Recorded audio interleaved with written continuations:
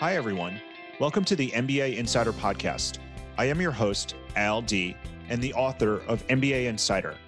This podcast is for career-driven professionals looking for advice on how to grow their careers by leveraging the skills, experiences, and knowledge gained from an MBA degree. In each episode, I'll give you a look into the business school experience, along with practical tips, career advice, and real-life stories to help professionals grow their careers.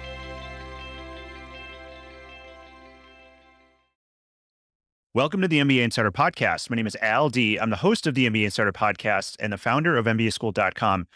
Today, I'm excited because we're going to switch things up. I actually have with me a former podcast guest, Aaron Schultz, who is the founder of Her Personal Finance and was a guest on the show not too long ago. But I brought Aaron back today. Actually, I should say Aaron volunteered herself to come back today, which I'm very grateful for, to flip the script. Today, I'm going to be the guest on the show, and Aaron is going to interview me. I think this is going to be a really fun conversation, selfishly, at least for me, to share a little bit more about myself and also what I'm up to with MBA Schooled and the MBA Insider Podcast. And I'm really grateful that Aaron's here, and she is a wonderful MC and host. And so we're going to let her take over really quickly. Aaron, thank you so much for joining. Maybe give a little bit of your background again, and then I will let you run with it. Thank you, Al. So excited to be here today. So I'm a 2015 MBA from Harvard Business School, and I have founded a business called Her Personal Finance, which I'll mention, which is a financial education platform. My goal is to demystify personal finance and fill in some of those gaps from the MBA program where you learn all about a corporate balance sheet, but not how to manage your own finances. And I think what Al is doing is really awesome, especially it's fun to meet other MBAs who've chosen to take the entrepreneurship path, especially not going the VC backed route, and really wanted to learn more about Al's story. So I'm assuming if you're here, a little bit about Al's background, but he's the founder of MBA Schooled, a graduate from the University of North Carolina. He also has written a book, MBA Insider, How to Make the Most of Your MBA Experience. And in addition to working at Deloitte and Salesforce, he has built this really great business with MBA Schooled and sort of decided to leave his job and create an organization whose mission is to provide prospective MBA students, current MBA students, and alums with stories, best practices, and expert advice. So Al, just so excited to be able to learn a little bit more about your story today. And to warm things up, I know you always start your guests off by kind of asking them about a recent book or article that they've read that they thought was interesting, and excited to get to ask that question to you today. Thank you, Aaron. And thank you for such a great introduction. So the book that I'm going to talk about that I just finished is called The Mom Test. It is a really great book about customer discovery and something that I think a lot of product managers and other people who work in kind of the product development space, whether that's hardware, software, services, have really picked up on. It was done in an independent fashion, but has really skyrocketed. I think between the demand for it is also just the challenges with the shortage of paper right now. I actually think that the price on Amazon is pretty absurd because there is just such a short supply of it. But I bought it on Kindle. But the premise of the book is a lot of the ways in which we traditionally do traditional market research and product development and insight gathering is flawed. And a lot of that is just because we as humans have biases and sometimes let that creep into how we go and ask people about how we gather insights for the products we build. And so I read the Mom Test because I am thinking a lot about customer discovery and product development and things like that. And it was a book that was recommended to me, but also in a lot of, and maybe we can talk about this later, but in a lot of the entrepreneurial circles that I've been trying to grow in lately and talk to people in, it was something that was recommended to me by a lot of them as well. And so it's called The Mom Test. We can put it in the show notes. But if you're a product manager or someone who's touching customer development, or you're just curious about how do you build your own business yourself with a product of some sort, it is a must read. Thank you for sharing that. And I have to ask, because from the very beginning, when you said the name of the book, I thought you were going to go in a very different direction in terms of what it was about. So maybe can you shed a little bit more light where that title comes from? Yeah. So from my understanding, having listened to the author of it from a couple other podcasts, it goes back to this notion of if you were to ask if you had an idea for a business, you might go to your parent or like your mom and say, "Hey, mom, what do you think of if I do this or if I do that?" And at the end of the day, no matter what you say, your mom is probably going to, because she's your mom, is probably going to agree that whatever you're doing is probably like a good thing. But the whole notion of it is just this idea that to, in order to actually get something insightful from whether it's your mom or anything else, there is a way and approach to making sure you're asking the right questions and doing so in a way that's going to yield insights that are usable. Just simply asking your mom, "Hey, should I launch this product?" or "Hey, should I build this app?" Of course, she's going to say, "Yeah, you should. It'll be really great." But that really isn't that helpful. And this idea of the mom test really stems back to this notion that if we want to actually get something meaningful, insightful about the questions that we asked, we have to be thoughtful in the ways in which we go and actually ask it. That's really helpful and makes a lot of sense that sometimes confirmation bias is real and Yes. that Yes. if the people we're asking feel like we want them to say yes, we're not always going to get the answers we want. So that makes a lot of sense. Yeah, for sure. Sure. I'm glad you brought that up because I'm sure you probably had to think about this too from your own background in terms of building your own business and in terms of trying to figure out how to, because you've also built, products and whatnot. But yeah, I think that's honestly a great kind of lesson in from the book. And I don't think it was always intended to be this way, but in a perfect world, humans would be free of bias and error, but we don't live in a perfect world. So it's all there. And I'm sure that also trying to bring it full circle here, that also often creeps, I'm sure, into the work that in terms of things like pay equity and the like. So anywho, Yes, and I want to get started and ask about your background, but I will share just one relevant example from my experience as an entrepreneur that before I launched my first class, I had done an event at my alma mater, and I was speaking to the Women's Student Association at Harvard and talked to probably 10 women afterwards who said they were interested in taking a personal finance class and asked them a bunch of questions about what the content should be, what they would be willing to pay, et cetera, et cetera. And while I did basically sell out that first cohort, I don't think a single person who would had been willing to give me insights and perspectives into what they wanted, how many weeks, what the price was, ended up taking the class. And I feel like there's a connection there that maybe, and I think they helped me build a really great product, but potentially they were telling me at some points things they thought I wanted to hear. yes, no, that's 100%. And the book talks exactly about that notion. And certainly it's definitely something we can talk about later on, just in terms of the journeys of entrepreneurship. But yeah, it's that I think you're 100% spot on. And yeah, it's really important to be thoughtful about how you ask for insights and feedback that can be useful. Thanks for sharing that. And maybe that's a good segue as you hint at your entrepreneurial journey to give us just a quick rundown of your background and what brought you here today. Sure. So I think since I was little, but since I can remember, I think the things that have always really been a big portion of my life are, I think the three things are: number one, I love being able to learn, particularly with other people. And the second thing is that I love being able to build relationships and to bring people together.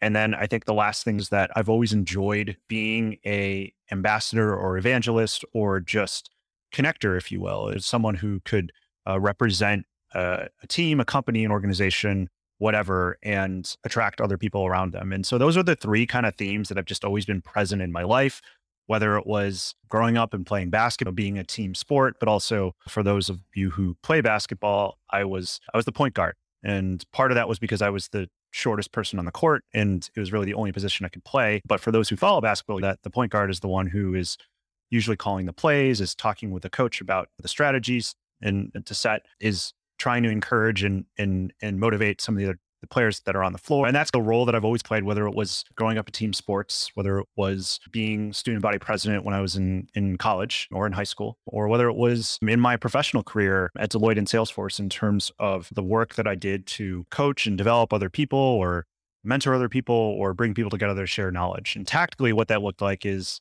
I was a marketing and theology major at Boston College in my undergrad days. I started my career at Deloitte Consulting as a management consultant, working at kind of the intersection of technology and organizational change.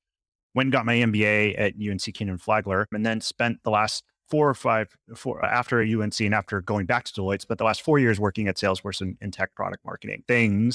Those three themes of wanting to learn, wanting to build relationships, and wanting to be an evangelist and ambassador have always rung true. During my time at UNC, one of the things that I realized having gone through my first year was that when I talked to other people about their MBA experience, there were a lot of common themes about experiencing the MBA and really thinking about it as a means for career development and growth. On the other side, I would talk to friends who were interested in MBA, and they would ask me a lot of the same questions over and over again. I'm sure you've probably gotten this as well, as people have talked to you about the MBA and asking you what it's like.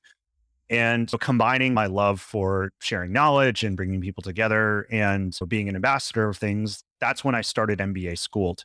And really at the time when I started it during my second year of business school, it really was meant to be a place where MBA students could share knowledge about what the MBA was like and how they were using an MBA to achieve their career goals. And it was a place for prospective students who were curious about what an MBA was or wanted to know what it was like to attend business school or wanted to know more about how an MBA could advance their career, could come and learn about it on the blog. And so I started that back in about 2014, 2015. And it certainly has evolved a little bit, over the time, and been fortunate to talk with hundreds, if not thousands of people about their MBA experience and really learning and understanding how it helps them achieve their career goal. And then fast forward to today, in addition to certainly having the blog, which is still in existence, in addition to having, as you mentioned, my book, MBA Insider, and this podcast, over the years, I've started to do a lot of coaching, training, speaking, leadership development, both for aspiring MBAs, current MBAs, as well as MBA alum. But at the end of the day, I think what it all really comes back to is how do we share information, bring people together so that they can be their best self and build meaningful and impactful careers. Well, thank you for sharing your story. And you sparked a bunch of questions for me. One of them is I'm curious, going back to when you first had all these prospective MBA students talking to you, what were some of those FAQs? You were like, okay, if someone else asks me this, I got to put it up on a website so that I can put all the best resources in one place. Yeah, great question. So it's probably some of the common ones, and I assume again that you've probably gotten some of these before. So I think number one is, what do you actually do in business? And then so that's like a common one. But I think the other one is really a geared. Another one would be just how does an MBA help you actually achieve your career goals? The other one is just around what is the ROI, or how do you think about the ROI of the degree? And obviously that one kind of stems from the fact of it is a pretty big investment for anyone who wants to go through it. And there's questions around that. And there's certainly a lot of questions of, tactically speaking, how does one move from industry X to industry Y through an MBA? What are those things that they do in that time that enables or empowers them to go from being a teacher to a product manager, or from A to B, or whatever it is. And then certainly a little bit of just around what's it like to go to school X or school Y, or what have you. So I think those are traditionally the common ones. And certainly there would be people who wanted to know, should I take the GMAT versus the GRE, or what is the right GMAT score for this or that? I tended to focus a little bit less on that, only because I think that those things are well documented in other places. But the other thing I really wanted to lean into, and I've really tried to lean into, is that I really have always viewed MBA Schooled as a place where people have the ability not only to share knowledge, but to share their own story. It was really important for me that in anything I do, I always want to bring people along on the journey with me. And one of the ways that I have tried to do that very intentionally with MBA Schooled is making it a platform for people to share knowledge, ideas, and their story. Stories are the thing that connect us together and that often can inspire people. And I think in particular, I've always thought this way, but even more so today, more than ever, the importance of providing enough diverse stories so that someone who comes to the site, regardless of who they are, can find someone to latch onto and say, oh, that really resonates with me. I can tell this podcast that you've cultivated a really rich and diverse list of people I was looking through as I was preparing for today, and was really impressed with just how many different people at different stages in their MBA journey who want to do different things with their MBAs you've had on the podcast. So I agree. The stories where it gets really personal, that's where it gets real. It's a lot harder to try to answer that question. What is it really like if you're just reading like a class profile or statistics? Yeah, and on that, I would be curious, not to derail you here, but as you were building her personal finance, were there any stories you found of people out there, if they're MBA alum, but they don't necessarily have to be, who really inspired you or that you looked up to be like, oh, that person is doing something exciting or amazing. It would be great to maybe learn from them, or they're really inspiring me. One thing, two examples. So Cheryl Sandberg is a HBS alum. I think she's come under attack or has been criticized for good reason. But one of the things that she wrote in LinkedIn that really, in LinkedIn and Lean In, that really stuck with me was that a lot of the women in my HBS class will drop out of the workforce. And you've invested $200,000 in your degree. You obviously did something to where you were able to matriculate at HBS. And so I think just thinking about and being inspired by other female founders and Rent the Runway, Stitch Fix, those are all sort of other entrepreneurs that came out of the program. But I think one thing that did bother me, and I've thought about this with my branding of focusing on women, but most of the female led startups do tend to be in beauty or fashion. There aren't as many sort of B2B or consumer products that are more mass and aren't as gendered. And as I was thinking about creating something, I wanted to build a business and add to that, but also was excited to do something that's maybe less pink, even though I do focus on women. I teach a lot of men as well. And finance is a space that is traditionally pretty male. Totally. I think that makes a ton of sense. And it resonates a little bit in the sense. So my sister, who is an MBA alum, she's a VP at an investment bank. And in addition to that, she covers the metal and mining industry. Wow. So talk about traditional places that are not necessarily dominated by women. So I think that's dual in a lot of ways. Appreciate you sharing that. And it sounds like your sister is a force to be reckoned with. She is. She definitely is. Let's keep going because I really want to hear more about NBA Schooled. What is it? Why you decided to start it? One question that came up with for me before was even back in 2014 when you're first doing this. Did you ever think this could be something you would do full time, or was this, oh, this is just like a blog on the side? Yeah. So at the time, it was really a blog on the side. And part of it was my second year of business school. I knew I was going back to Deloitte. I was involved and I had class but quite frankly, like I was playing a lot of golf. I had a lot of free time. And I've always been someone who has enjoyed writing, whether it's just for myself or externally. And I had made some prior attempts to write blogs.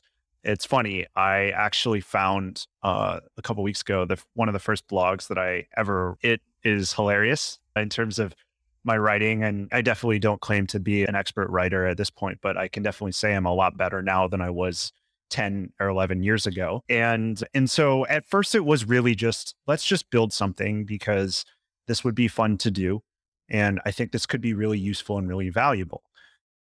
I didn't necessarily, some respects, I didn't necessarily, think it was going to be what it is now. But what I did think at the time was that I have always really thought, whether I realized it or not, that you can get a lot of engagement and meaning and fulfillment out of your day job.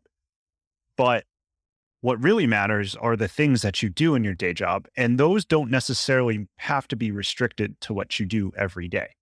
And if I look back at all the jobs that I've had in my life, I have always enjoyed sharing knowledge and sharing ideas and telling stories and the like. And I think even as I re-entered the workforce and after graduating and kept up with it on the side, it was an outlet for me to continue doing things that I was enjoying. And that's really what it was.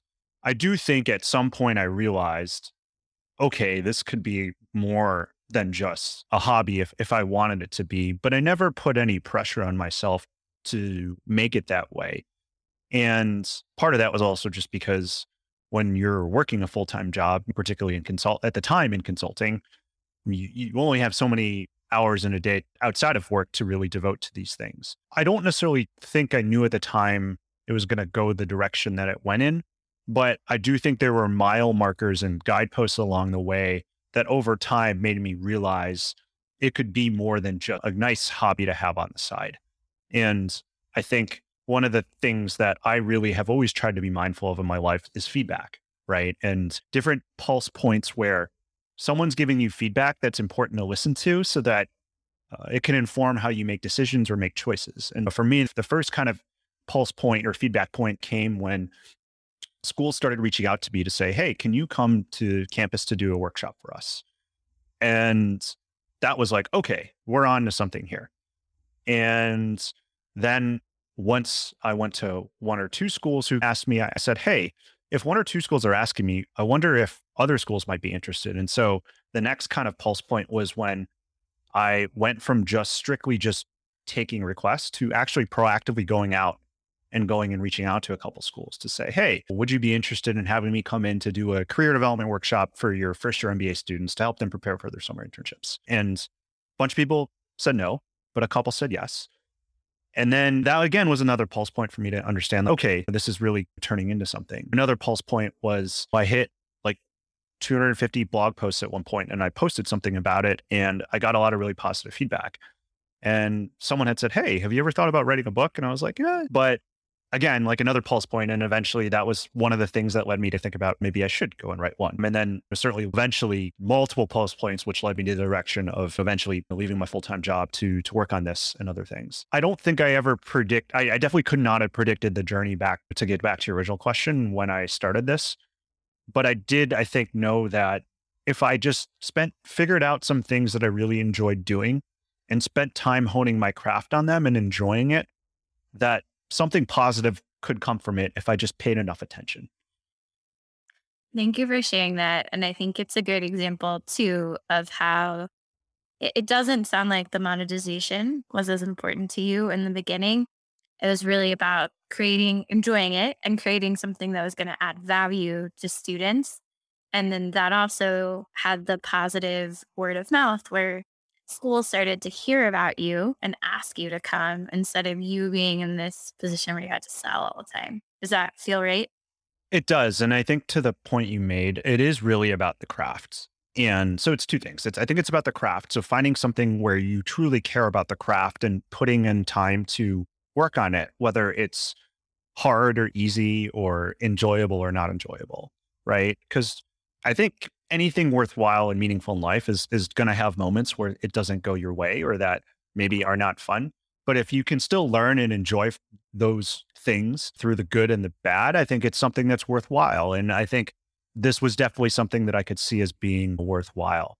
And I also think in many ways, having the ability to not care about revenue or turning it into something was incredibly freeing because it allowed me to take shots and to take chances knowing that the risk was very low. If I reached out to someone and they didn't want to, contribute to the blog, okay, it's a bummer. My livelihood doesn't depend on it.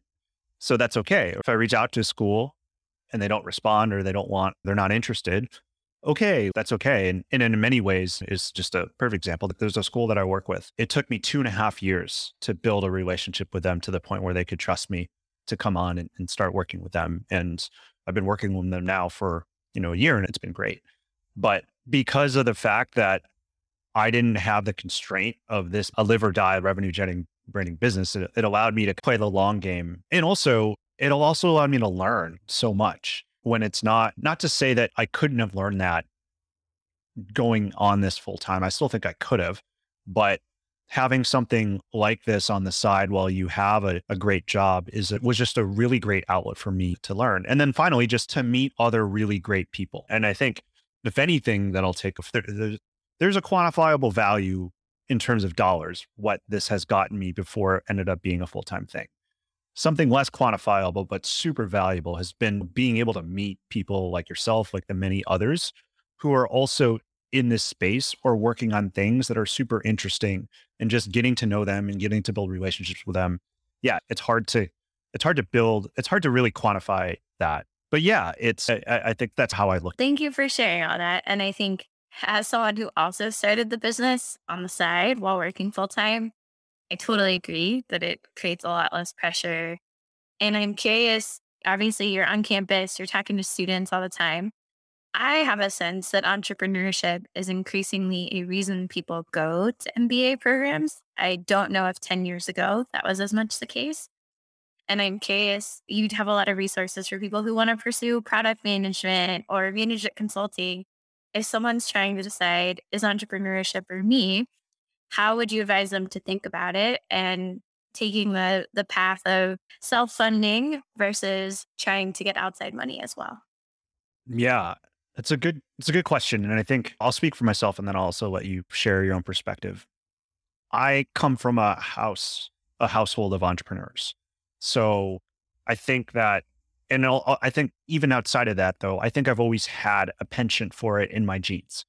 And so I think I want to qualify this by saying that. And the other thing I would say is that for me, there's a certain amount of privilege that comes with being able to do this because of the fact that I worked at two really great companies for quite some time and had an MBA, so I could go and pursue, this dream. So I think there's a couple things to keep in mind. I think part of it is just number one, what is your ultimate goal? And you always, that's the thing you always start with anything. And I think everyone has their own reasons for why they do things, but I think it ultimately needs to be an intentional effort to work towards something that is meaningful or important to you. And there's a lot of different reasons why I think pursuing entrepreneurship is a really great thing. It could be because the thing you want to do doesn't exist in the corporate world, or it could be because you really want to own and build and create, or it could be because you want to be able to have control of your time. There's lots of good reasons to do it. I think the important thing is to figuring out what those are for you. So I think that's like the first thing and the place that I would start. I think the other thing would be just to really think about, what do you want your day to day be like? So like the first question really is more about the long term or overarching vision. The second question is more about the tactical question of, what is a good day going to look like for you? And the cool thing about entrepreneurship is really about the fact that you do have some agency or choice around how you structure your day and what you choose to do. And certainly what clients you choose to serve or customers you choose to go after, et cetera. But that can also be challenging in some respects because it does take some time to think about and define for yourself. The nice thing, having worked in corporate for a long time, is you have a sense of, generally speaking, what you need to do at any given time. Because if you're not doing it, someone's going to tell you, hey, what are you doing? But with entrepreneurship, it's not always as clear, which is also what's really powerful and beneficial about it, because you do have that agency and choice. And so thinking about, how do you want to spend your day? What customers do you want to serve? What types of things do you want to work on? What really energizes you? Fully knowing, like with any job, there's always going to be some things you just have to do. But I do think that day to day is really important. And then to the question about self-funding or other types of things. So for me, at least, part of the reason why I have chosen this path and why I wanted to do this is because I very much figured out the life that I want to live and what a good life really looks like. And for me, entrepreneurship and just this vehicle is a vehicle for me to best achieve that. There are other ways I could, but this is the best one. And I think for me, it ultimately comes back to two things. One, agency and autonomy over my time, and just realizing that it was a lot easier to have that in this world than in the traditional kind of big company corporate world that I've been used to. The second thing is the ability to create and to build something that was my own, and to reap both the benefits of that and to manage the challenges that come with that. And so that was my choice for doing it. There's a lot of great reasons why, or there's a lot of good reasons why venture or funding, other sources of funding make sense for the type of business that you're in. But for the type of business that I wanted to run based off of the life that was important to me, going my own way and self-funding wouldn't made sense for me. But everyone's different. So I don't know. What did you think about for you in terms of making the choice to go, this route for yourself? I had spent 3 years before doing this working in a venture backed company. And it was interesting because I think we'd had some times during that, and COVID definitely accelerated or impacted us. But when you're not making your numbers, it can start to get really uncomfortable where your funders are very much asking questions and you're spending a lot of time creating resources for them to give them a sense of what your plan is and where you're going. And I think like you, I really wanted a lot of autonomy over the strategic direction of the company, but also over my time. And I think because of my experience working for a venture backed company, and I know that not all venture is the same and it looks really different if you're crushing it in your first 2 years than if you're maybe struggling a little bit more. But it just felt really clear that for me to get what I wanted and to grow this in the way that I felt really good about, that having as few bosses as possible was going to be the right way. Yeah, I couldn't agree more. And I think what you're also speaking to, particularly in the realm of the venture back type businesses, is that making sure you understand incentive alignment is really important. And you rightfully or wrongfully, that's the nature of VC, right? Like they really want to grow, they really want to grow fast. And so as a result of that, if you're not, there's going to be decisions and actions that come down in order to get to what they are trying to optimize for. And if that's what you're trying to do, then that could work. But similar to you, I had an idea of what I wanted, and the easiest way to get what I wanted was to have a little bit more control over it. And I think honestly, for me, part of this kind of stems from just realizing that the path that I was going down in the corporate life just led to this kind of always striving for more, right? More money, more titles, more scope, more responsibility, more bigger of an org, et cetera. And I just one day just had the realization of just asking myself, what if you don't want, what if you just are fine with what you have? And that was like a light bulb moment for me to realize, okay, there is a way to actually work and operate in that way. And one of the ways you can do that is through entrepreneurship and having that aha and being able to then reflect more about it, talk to more people who went the entrepreneurship route. That was what gave me a little bit more confidence to go and do this. And it was certainly having an understanding of my priorities and what I wanted, but also just being able to then learn a little bit more about because I think a lot of times there is a misconception of, particularly because I worked in tech. If you're going to go the entrepreneurship path, it needs to be growth at all costs, VC backed, or et cetera. And I've figured out a way to take a little bit of a different route that works for me, but everyone's different. And it's just important to work with intention and an intention that makes sense for you.